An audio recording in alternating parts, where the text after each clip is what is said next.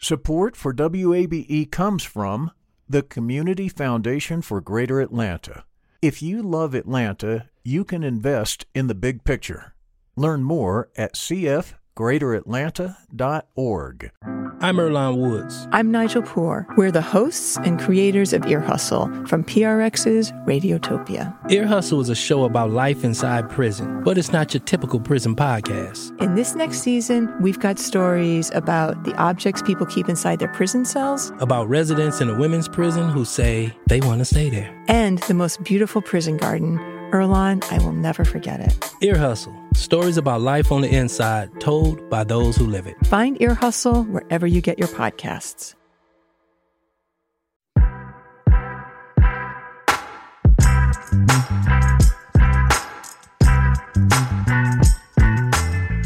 And Closer Look continues now here on 90.1 WABE. This is Atlanta's Choice for NPR. As always, I'm Rose Scott. Now, according to research, between 2014 and through 2019, Black women made up the fastest growing entrepreneurial group in the United States. Then the pandemic hit last year. Well, it shifted things, not just for folks of color, but for anyone who was working across any industry, whether you owned a business or you were working for a business. We were all hit by this pandemic. But there was something pre-pandemic that still exists when it comes to barriers, and that is, of course, funding. According to a recent Crunchbase study last year, funding for women-led companies dropped to 2.3%. That's down from 2.8% in 2019. Well, here locally, Dr. Roshana Novelis is an Atlanta-based fintech expert and the founder of Enricher. And she joins me now because we're going to talk about how she plans her company is working to ensure that more women-led and minority-led businesses have access to what else? Money, capital, funding, dollar bills, however you want to say it. That's what we're going to talk about it. Dr. Novelis, thanks for taking the time. I really appreciate it. Thanks for having me. We often hear this. I've had so many conversations about this on this program. You ask people, listen, what's the biggest challenge? What's your biggest concern? And usually when they talk about, yes, can I do this? Can I own a business and balance life? But usually somewhere in the top two, it's also money, funding. How often do you hear that? I hear that all the time. And unfortunately, a lot of people hear that and say, oh, we just need to train you. We'll take you through another course and that'll give you everything you need to grow. But what we actually need is funding. And that's one of the reasons I started Enricher. Let's talk about your path for a moment, because as I always say, there's always an origin story. We'll let you down this road here. And I believe your mother had something to do with this too. So, you better go ahead and give Mom her props on this. I always give my mother her flowers. So my mother told me that all women needed to be in charge of their own economic power from a very young age. It was actually the age of 12 when she started taking me with her to investment club meetings with other educators at the school in which she taught. And she wanted me not only to be able to do my own financial research, but to be confident making my own decisions and presenting those decisions to others. So at a very young age, I became very confident with finance. And by the age of 15, I told my mother, I have a whole plan to pay for my college education. So I don't want you to worry. And at that age, I wrote over 200 letters to organizations across the country, telling them how it's going to change the world and asking for their support. And I was able to raise over $600,000 that paid for all of my degrees, including my doctorate at that age. When I was 15, I was begging my father for a car. I missed something. And my parents were great. My mother's life easier. That is a great story. But, and then I know a lot of folks listening say, yeah, my parents, they did encourage us. That is a great origin story. But, we often hear, though, still, when it comes to disparities and inequities, there's still always this gap that exists between people of color and non-folk of color, that's however we want to put it, especially when it comes to startups. And often having access to capital. Was all of this part of what you learned as a teen and what your mother taught you led you down the path of starting Enricher? Yes, because what I was able to do as a teen was to aggregate capital from a variety of sources to pursue my dreams. I was able to pick the university independently and then was able to purchase my first house at the age of 22 without any student debt. And that really opened up my opportunities in life, right? But a lot of people who look like me don't have that upbringing and don't have those opportunities. And not only that, a lot of financial institutions have had no incentive to innovate. They don't select to hire people of color or women to be in those strategic financial positions that interface with that business owner.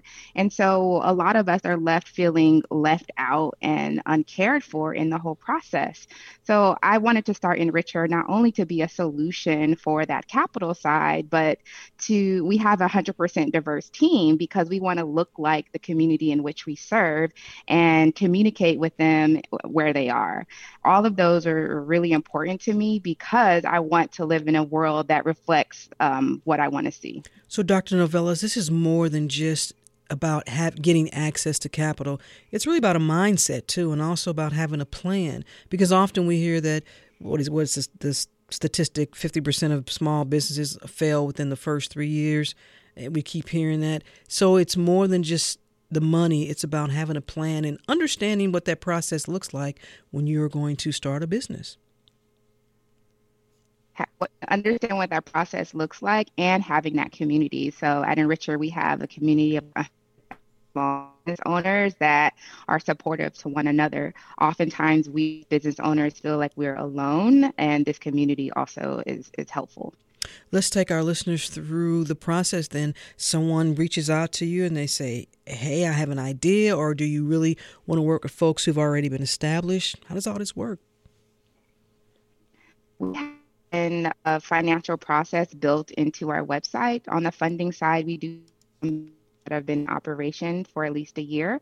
But if you happen to that time, we're at the idea phase, we can help you with getting ready. So we take you through that financial training, including cash flows, how to apply for grants, venture capital dollars, and the like. And thus far, we've helped over 163 companies access over 14 million in capital. So it's about the community getting to the place where it needs to go. What do you most often hear from folks when they come to you all? Is it, other than the funding, what other concerns or challenges do they feel that they're faced with in starting a business or operating a business? A lot of times we as women or people of color feel like we have to be perfect in order to launch our business. And that's because a lot of us don't have that financial safety net. A lot of times people tell us when you want to start a business, just ask your friends and family to provide that first couple $100,000 and you can iterate until you figure out what that product market fit is. However, we often launch with less than a month in reserves. Mm-hmm. And so people really want to know that they are putting their best foot forward before they launch. And that's why we have this supportive community. That's why we offer to look through people's business canvas and financial model so that at least they have a good opportunity to go into the market with the resources that they have today. And I'm curious, through your lens, has the business model for a startup changed? We actually had someone on this program not too long ago that said, you know what, no longer do you need, and this is what this individual said, so don't send me an email. No longer do you need this 10-page business plan. You need 1 page. I agree. I don't believe in business plans. Sometimes we have to write them because a specific funder requests them, but they're really outdated. As a startup founder, what you do is interact with customers and you iterate based on that.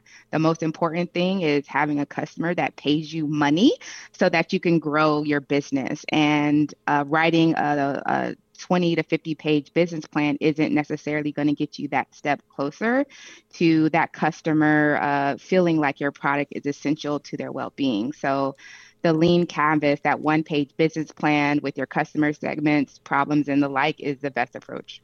I'm glad you said that. The canvas, that's exactly what this individual talked about.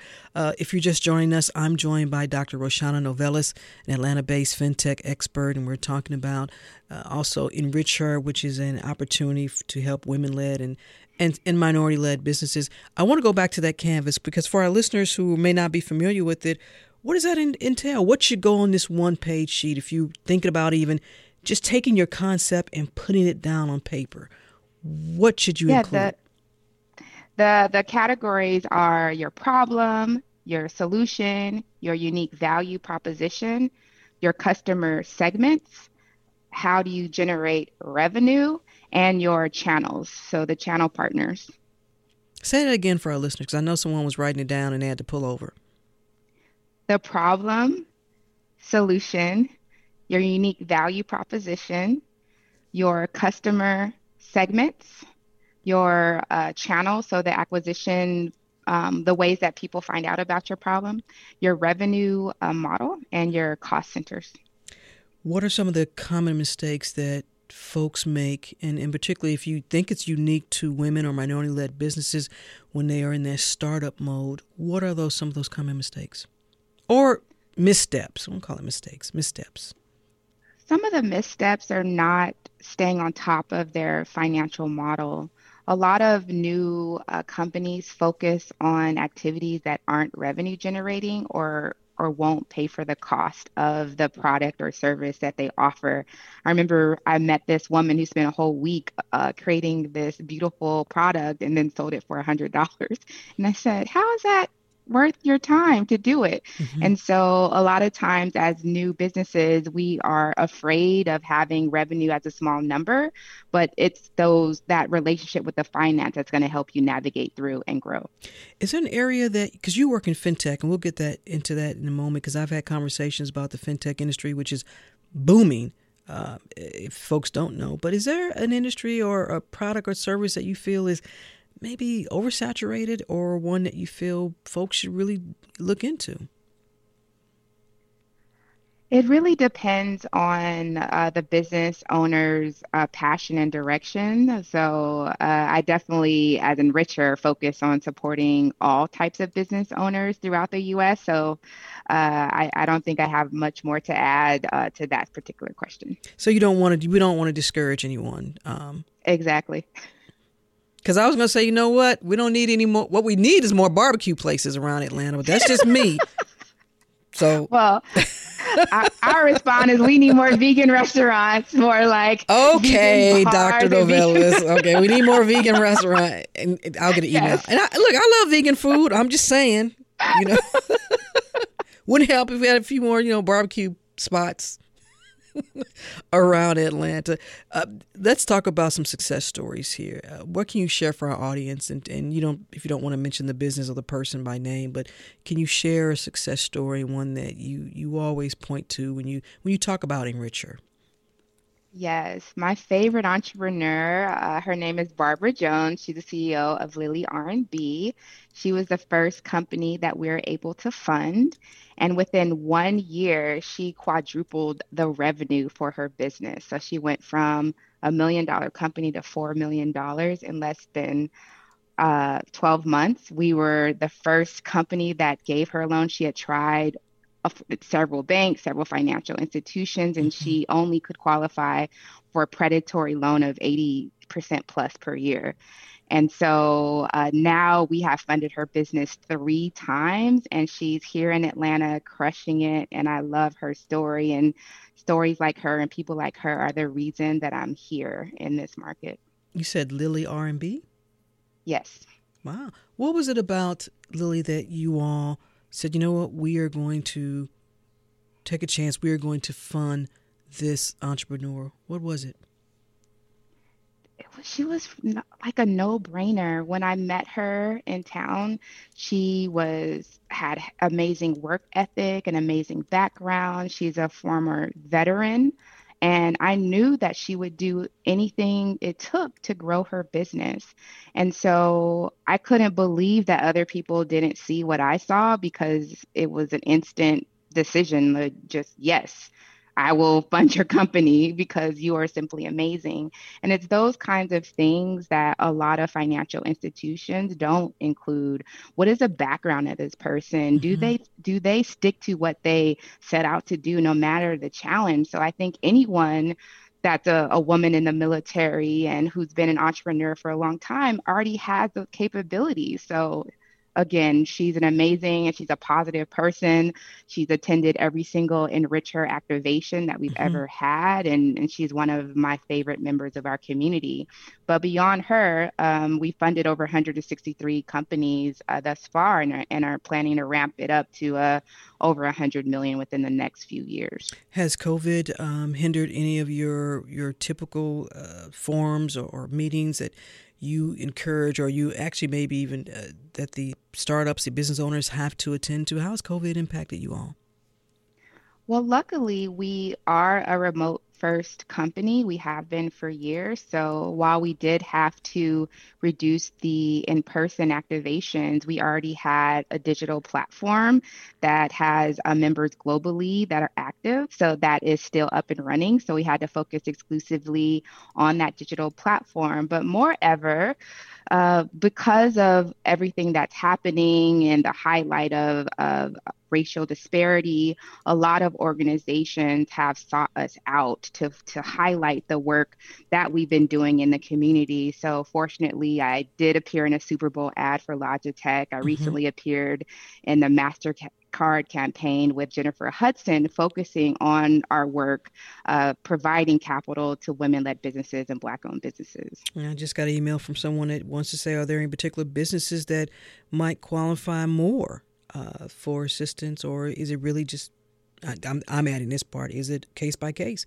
You don't want to say one particular type of business or industry will receive more funding. I'm sure you don't want to put that out there. Unless you do. We are, no, you're definitely correct. So we have funded companies in the service industry, all the way from hairstylists to people who prepare tax returns to those in the tech industry. There's a huge range. So as long as you have a sound understanding of finance and are able to manage cash flow, we would be open to evaluating your business. When you say manage cash flow and have a pretty good sense of finance, take that further for our listeners. Yes. So the number one reason that businesses fail is because of cash flow. They simply run out of money and aren't able to pay their staff or purchase their inventory or the like. And this is one of the reasons that we take our applicants through financial modeling and their lean canvas, so they understand what decisions they have to make. So for instance, if you have a product and you have to purchase it, a minimum order of $50,000 for your product, and yet you get paid for that product 60 days later, what are you doing in between that 60-day period to sustain your company? So we want to make sure that every business owner has an answer for this question and a plan in place, because as long as you understand the cash flow and timing, you should be able to maintain your business. And of course, emails coming in. So we're just going to end with this. How do folks learn more about your Enrich Her, and how do they apply? Because sending me an email, I can't help you, but I can ask this question. You can learn more about us at enrichher.com. That's ENRICHHER.com. And let me ask you this, where do you see Enrich Her in the next, let's say, 5 years? I intend for Enrich Her to deploy billions of dollars to well-qualified business owners who have customers, cash flows, and just need money to grow. We will be the go-to source, and we'll show the world that people who are women and people of color are amazing business owners, and will be having a huge impact on the world and be a beacon of economic prosperity. Well, based on what you told me when you were 15 years old, I have no doubt in my mind that will actually be the case. Dr. Roshana Novelis, an Atlanta-based fintech expert and the founder of Enrich Her, thank you so much for taking the time. We'll have links on our website to Enrich Her. Thank you so much for what you're doing to help a lot of people's dreams come true. Thank you. Thank you.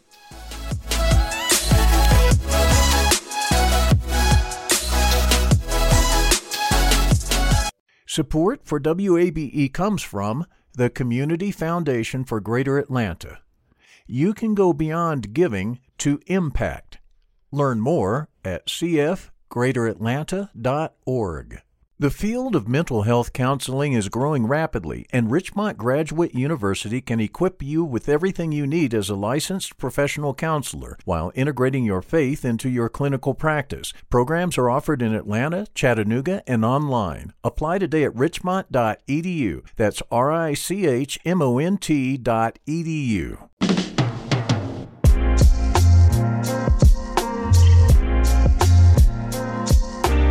And Closer Look continues now here on 90.1 WABE. This is Atlanta's Choice for NPR. As always, I'm Rose Scott.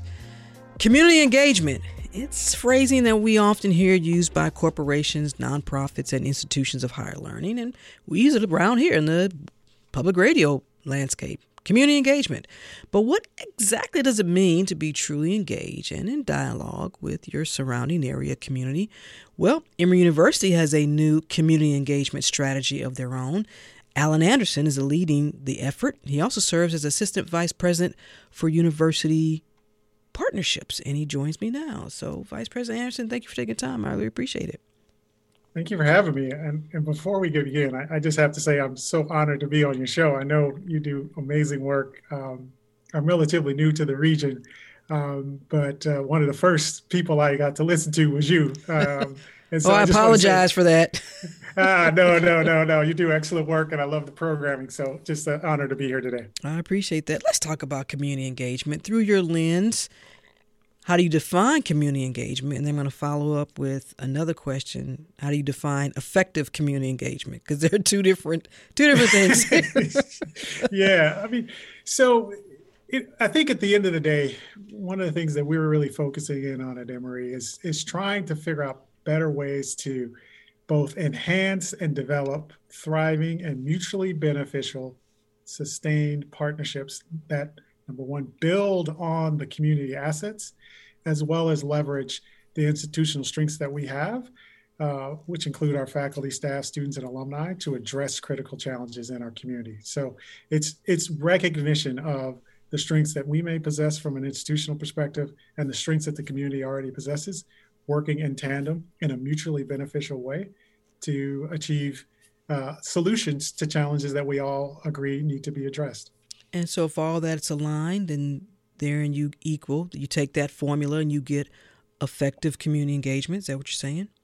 Yeah, I think so. I mean, at the end of the day, if you have this imbalance where maybe the needs of the university are ahead of that of the community, then you end up with situations which I think leads to the second part of your comment around, what does ineffective look like, where there's that imbalance, where there's this taking of resources, where individuals may come in and conduct research or gather data through surveys and things like that to be a part of a published report, but yet don't actually go about the process of addressing the individual needs of the community as defined by the community. So I think we're trying to be a lot more intentional, make sure we're listening, make sure we're doing a better job of uplifting and supporting based on what we can support and how to be more effective at doing so. Well, then let me ask you this. Who is the community? Give us a snapshot of this community that Emory University wants to take its strength. You say you recognizing its strength and also the strength and needs of the community. So who's the community? Yeah. So it's a great question, because one of the things that I think is important to kind of share is a little bit of background. So late in 2018, our former president, Claire Stirk, launched a strategic framework. And so that had four kind of main pillar areas, one of which was focused on, and I'll say this just to kind of be rather shorthand as opposed to kind of get into the full definitions, but really a focus on addressing the student experience, making sure that we have eminent faculty, being a world-class research institution, and then lastly, being more engaged in the broader Atlanta region.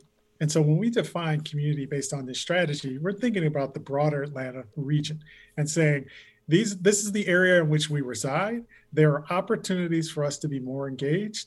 Let's think strategically around, as defined by the community in that broader Atlanta region, what are some of the major challenges that are faced? And then also doing this inward look around areas in which we can have an impact and trying to align those as best as possible so that we're being more effective in the ways in which we're engaging. And so that's kind of the regional area in which we're defining the community. Then how do you assess the community's strengths or challenges? Often we hear about focus groups, and often we hear about surveys. Being that I started my career in commercial radio, I'm not a big fan of focus groups. I'm just going to say that. Hope that's not a surprise to anyone. Because sometimes, because the problem has been, Vice President Anderson, is that the focus group is not a diverse group of folks to often begin with. And so you're not getting the ideas and the varied ideologies that you would need. So how do you all access then this community? Because that's a large region for Emory. Yeah, I mean, so there's a variety of methods. I mean, some of that is through surveys. Some of that is working with our partners in the community, thinking about things like the Atlanta Regional Commission, for example. You recognize the amount of data that they have in terms of actually unearthing some of these things. When you listen to our elected officials in terms of how they've expressed the needs as expressed by the community. So when you kind of gather in that information, you get a good sense of some strategic areas that are challenging. You think about things like transportation, you think about affordable housing, these are kind of the main points that kind of often rise to the top. But then there's also things related to, health and well-being, addressing issues of social and economic mobility, addressing issues, thinking about the fact that we have this amazing creative economy in Atlanta, and how do we play a role in kind of continuing to explode this, because of the fact that we've had some great success there, but we realize that a lot of people come here to do business in that regard. And so how do we continue to create access and opportunity when you see those things happening? So I think that's how we kind of got some of that information. And I think from that feedback, it helped us kind of think through, okay, where can we go in and say we have an impact and can make an impact? And the folks over at the ARC are wonderful folks for that type of data, combined with just listening to WABE every day and Closer Look and City Lights and the news, and you got everything you need. If you're just joining us, I'm joined by Alan Anderson. He's an Assistant Vice President for University Partnerships at Emory University. We're talking about the institution's new community engagement strategy. Okay, so you've given our listeners a lot of metrics here, a lot to think about. Now, enter you and what you have to do. How do you all take all this information, and how are you dividing it up into what key areas? Tell us about it. Yeah.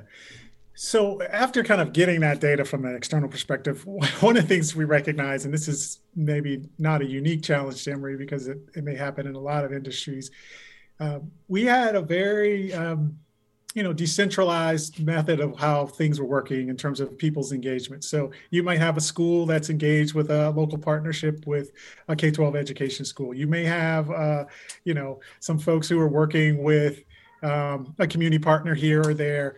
And unfortunately, the right and left didn't know that they might have been working with the exact same partner. Mm-hmm. So we did a real good scan of some of the existing engagements. We found hundreds of engagements happening broadly throughout the region. And yet around certain community partners, certain schools or units didn't know that there were other schools and unit people from the same university working with that same community partner. So we had to get a good assessment of like where we were at. And so now that we have some of that data, that's what allowed us to kind of formulate the 3 strategic areas that we feel are the kind of core of where we can really lead in. There's one that's related to health and well-being, and that probably seems pretty obvious given our healthcare presence that we have in the region. There's a second that's related to the social and economic mobility, and that has kind of 2 folds to it. There's the social mobility when you think about from an educational standpoint, how do you make sure kids in the K-12 education space are meeting those milestones educationally, 3rd grade readiness, 6th grade, 9th grade, and how we can actually play a part in terms of enriching that educational experience. There's also the kind of economic mobility. And you think about the fact that as Emory is the largest employer now in our region, you realize that there's a huge economic power that we can bring to the region, both from a jobs perspective, as well as we bring on vendors to support some of the operational needs. And so how do we actually be more intentional about opening that up to more folks in the region to be more inclusive economically? And then the third area related to art, science, and cultural enrichment, when you think about, again, this boom of the creative economy we have here in Atlanta, and you recognize the resources and assets that Emory may possess from regard to the arts and sciences, we have a great opportunity to really influence that space as well and really be powerful in our efforts. So I think that's what we realized, and a lot of our work was kind of organized around that, but we just didn't have a clear anchor around the fact that this was important. So we talk about our vision internally is kind of moving beyond individual altruism and individual acts of schools and units to actually make our enterprise feel as though what it means to be a part of the Emory enterprise is actually doing this work, as opposed to individuals doing it and working at the enterprise. So let me ask you this then. We know Emory is a wonderful research institution. We've had so many experts and professors on this program and listen, I think every institution in this region is wonderful with that. So someone listening says, well, that's great for the community. What is Emory really going to get out of this? What is the hope that comes for the institution out of it? What's the benefit, I guess, could be a good question for Emory.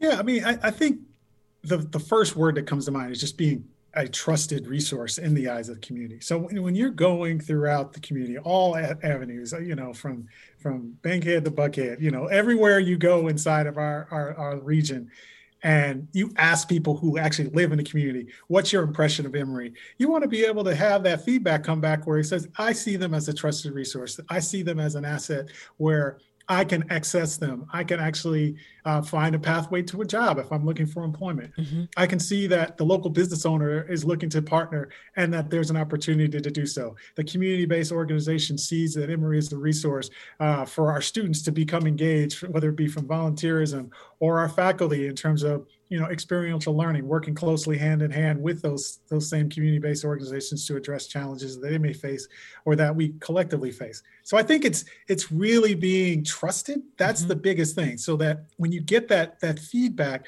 you recognize that, like, okay, we've moved beyond a program here or a program there that's viewed in a certain way to the actual overall brand being one where people say, okay, I can trust this brand. They are committed. They are really trying to make a difference in our community in a positive way. Well, along the way, Mr. Anderson, how often are you checking in with the community, or how often do you have folks who are embedded in the community and that are also maybe working, I don't know, maybe as a liaison or what have you, but how often are you checking in along the way to make sure that there aren't any missteps, or perhaps there is a disconnect with the community over a particular issue? And we know here in the Atlanta area, there's always a lot of issues as it relates to whether it's affordability in housing, workforce development, education, transit and mobility, which is what we all focus on here. So what is that metric that you use? What's that assessment to make sure you're staying on track with what you truly want to do and that the community is a part of that? Yeah, so the one thing that I wanted to mention again is just the fact that as we did this kind of environmental scan of all the ways in which we were touching different community areas of Atlanta, we found hundreds of different partnerships. What you realize out of that is that those individuals from individual schools, Rollins or, our School of Nursing or, our business school. When you think about all those different schools and units that have existing partnerships in the community, they already have that trust in a lot of ways. And so when you ask those individuals kind of in those different departments, hey, what's some of the feedback that you're getting from those community partners? What are some of the pieces of feedback that we need to be attuned to? How can we help more effectively be a better resource, be a better ally, better collaborative partner? That's how we get that information. And those individuals are already deployed. So it's really about how do we create better connectivity throughout the entire Emory enterprise, such that if you have healthcare workers who are working specifically with a community agency and you have students who are working with that same community agency, how do we make sure that there's collaboration and coordination such that we can have more intentional impact? And I think when you do that, you can actually get better results because you're going to get consistent feedback from the community partner around where we can actually lean in and be more helpful. Let me ask you this a bit as we wrap up. How do you then see all of this playing a part when it comes to social justice issues? Obviously, right now here in Georgia and Atlanta, we can name a whole bunch. Obviously, right now with the new voting law, also with racial justice, as relates to community policing in communities of colors. Is that something you all would want to be involved in from a community engagement standpoint? Absolutely. So about 6 months ago, we brought on our new President Fenves. And one of the first things he laid out was his very clear intention to be involved in addressing issues of social justice and racial equity. He made that a priority. That became a part of a lot of his talking points, a lot of the ways in which he engaged. And it went beyond just the talk. So we established a number of committees to address concerns that's as expressed by community, both our internal Emory community as well as the broad community related to these same social justice issues. So there is a committee that's focused on addressing issues related to policing within our own Emory police force. There's an opportunity for us to really go in and deeper and focus on diversity, equity, inclusion efforts broadly within Emory. And so we launched a strategic planning process. And as a representative of one of those subgroups, I actually pulled individual leaders from the community to help gather and think strategically around what should we be doing at Emory to address these concerns and be a real advocate. Emory was one of the first universities to sign on to the Metro Atlanta Chamber's racial equity effort, just because we recognize the importance of being a part of that work. And so there are a number of things. And then I think lastly, we have to reconcile our own history and our own past history. We recognize where our university came from. We recognize the land in which we procured. We recognize how those buildings were built. And so we have an effort underway to really uplift and acknowledge those moments of our past history. Because if you can't do that, you're, again, going back to the point I made in the beginning, you want to have trust, and you can't get trust unless you're willing to admit some of your past failings and ultimately work to address them in partnership with the community. We definitely want to bring you all back for an update. Alan Anderson is Assistant Vice President for University Partnerships at Emory University. We've been talking about their new community engagement strategy. Thank you so much for taking the time, Mr. Anderson. I really appreciate it. Going to bring you back because I got a lot of emails with a lot of questions, so I guess that means I got to bring you back. Well, thank you. I appreciate the time. Take care. My pleasure.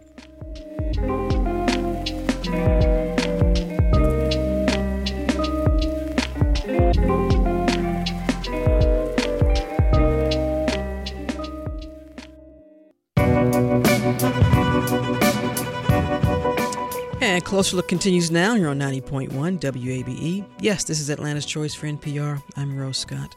According to data from the Pew Research Center, close to half of Americans said local news outlets were, quote, major source of information throughout the pandemic. On today's program, before we say goodbye, we're going to check in with the founder of one of the metro area's hyper-local publications. We enjoy it. We actually have a partnership with them, full disclosure. So join me now from Decatorish.com, editor and a big Alabama fan, Dan Wisenhunt. Dan, thanks for taking the time.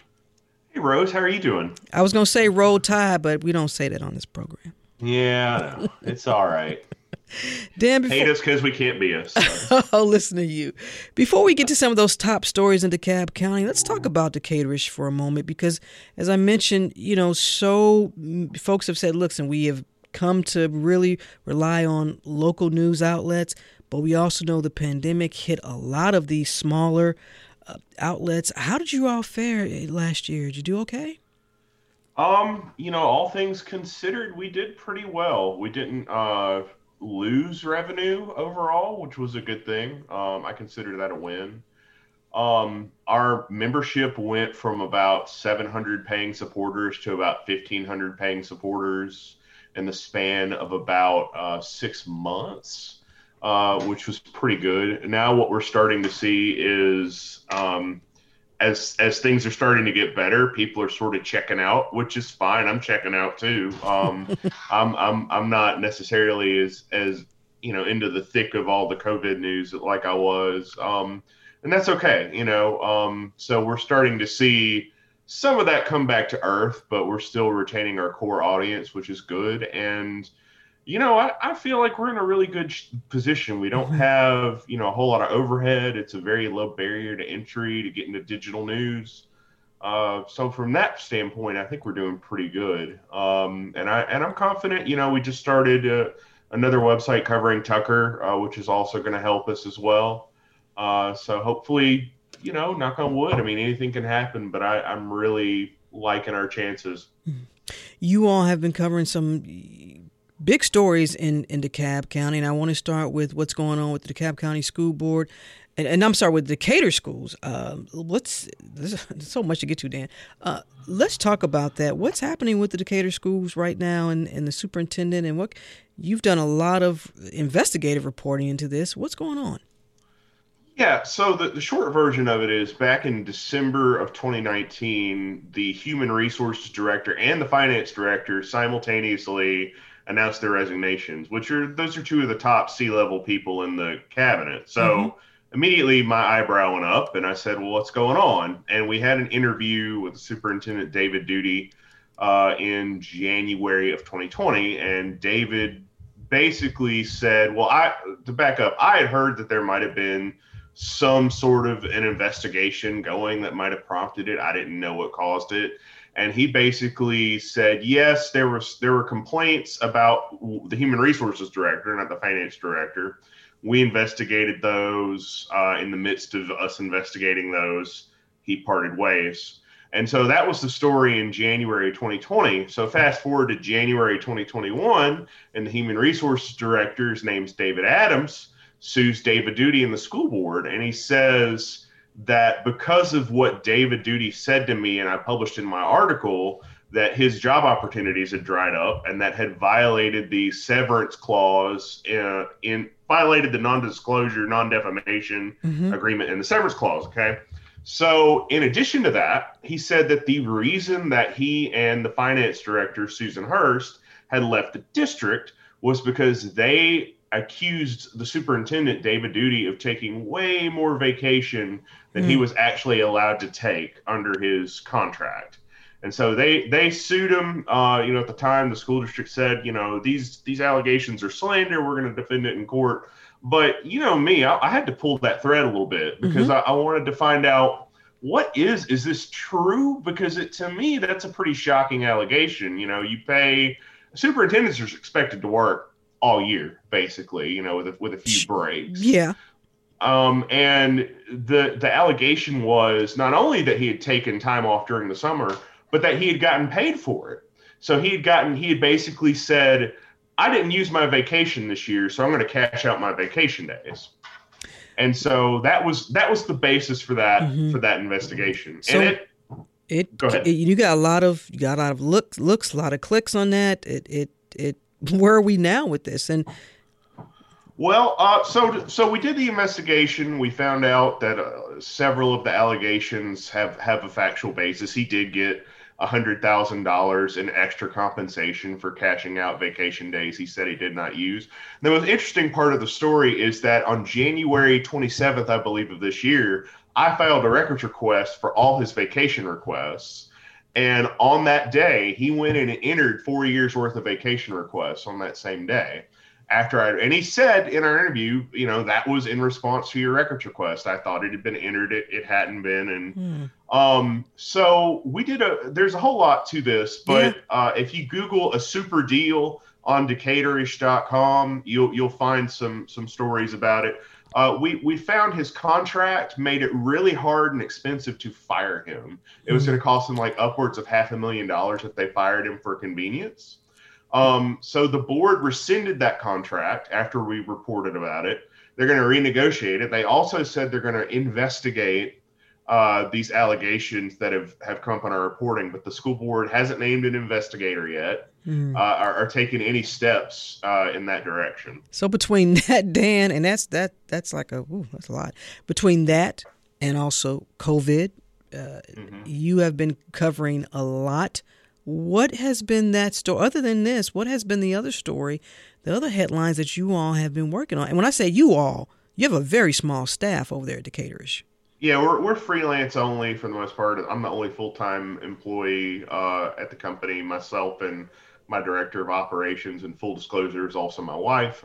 So we're literally a mom and pop business. As far as COVID has obviously been the big story. The voter suppression law that the Georgia legislature just approved has been a big one for our readers. DeKalb County helped deliver Georgia to Joe Biden and to Senator Warnock and Senator Ossoff. So it's a very big deal to our readers here. DeKalb County has basically become Georgia's blue wall. And so any attempts to subvert the will of those voters is going to get a lot of attention around here. So that really, the election was a huge deal for us. Probably as big as COVID was. And of course, social unrest, Black Lives Matter, all that stuff. I felt like we lived like 4 years in the span of 1 year. You know what I mean? Like there's this weird time thing that happens where I can't remember life the way it was before. Dan, when you look at the tremendous jump in your subscribers, what does that say to you about the importance of, we here at Public Radio World, we know the importance of having donors and members. What does that say to you about the importance of a local publication? We call it a hyper local publication, and what it means to the community. I think, the most important thing you can be as a news outlet is useful. And I think when you stop being useful, that's when you lose your readers. We cover, all of the big stuff, but the things that people really look to us the most for are I call it the dirt moving stories. Okay, I saw some dirt moving over there. What's that business going to be? What happened to this business? I heard it closed. This road is closed. Why is this road closed today? I saw an accident. Can you tell me the story about what happened there? So we really do a lot of, to use a baseball analogy, we hit a lot of singles and doubles. We pick up a lot of those stories, and they don't get, crazy clicks.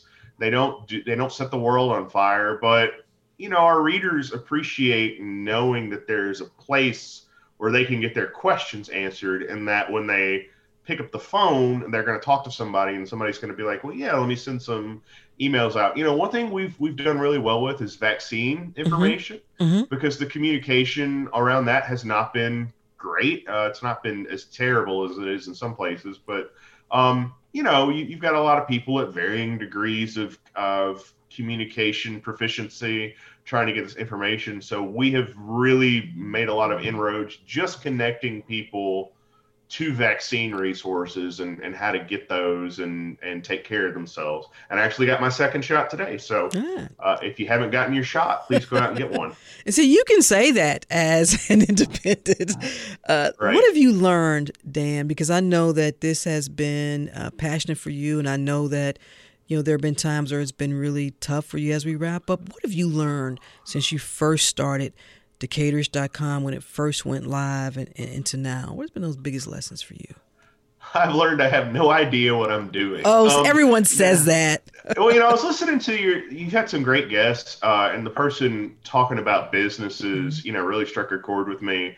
I'm a very fortunate person in that I did not have to worry about losing my house if I made a mistake.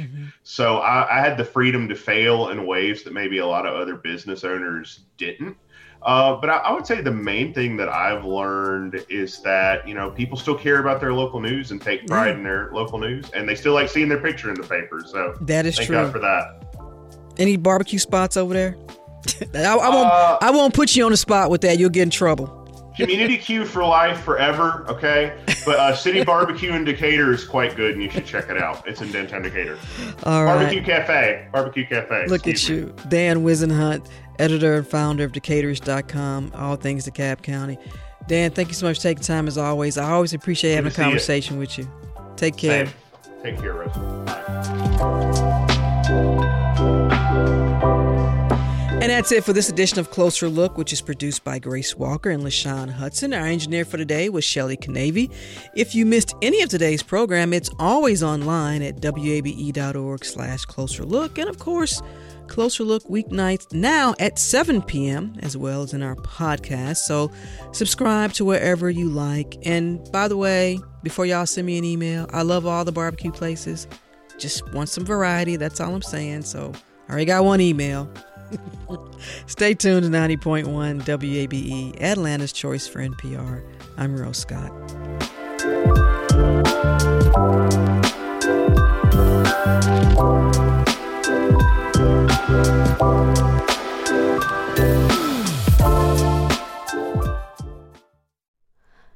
it's Terry Gross, the host of Fresh Air. We bring you in-depth, long-form interviews with actors, directors, musicians, authors, journalists, and more. Listen to our Peabody Award-winning Fresh Air podcast from WHYY and NPR. Local, state, national politics. WABE and NPR have the coverage you need. I'm Jim Burris, host of WABE's All Things Considered. Whether it's on the air at 90.1, streaming online, or connecting through our mobile app, WABE keeps you on top of election 2024 in what's sure to be a pivotal year in politics. And for candidates and ballot information, visit our election hub at wabe.org/election 2024.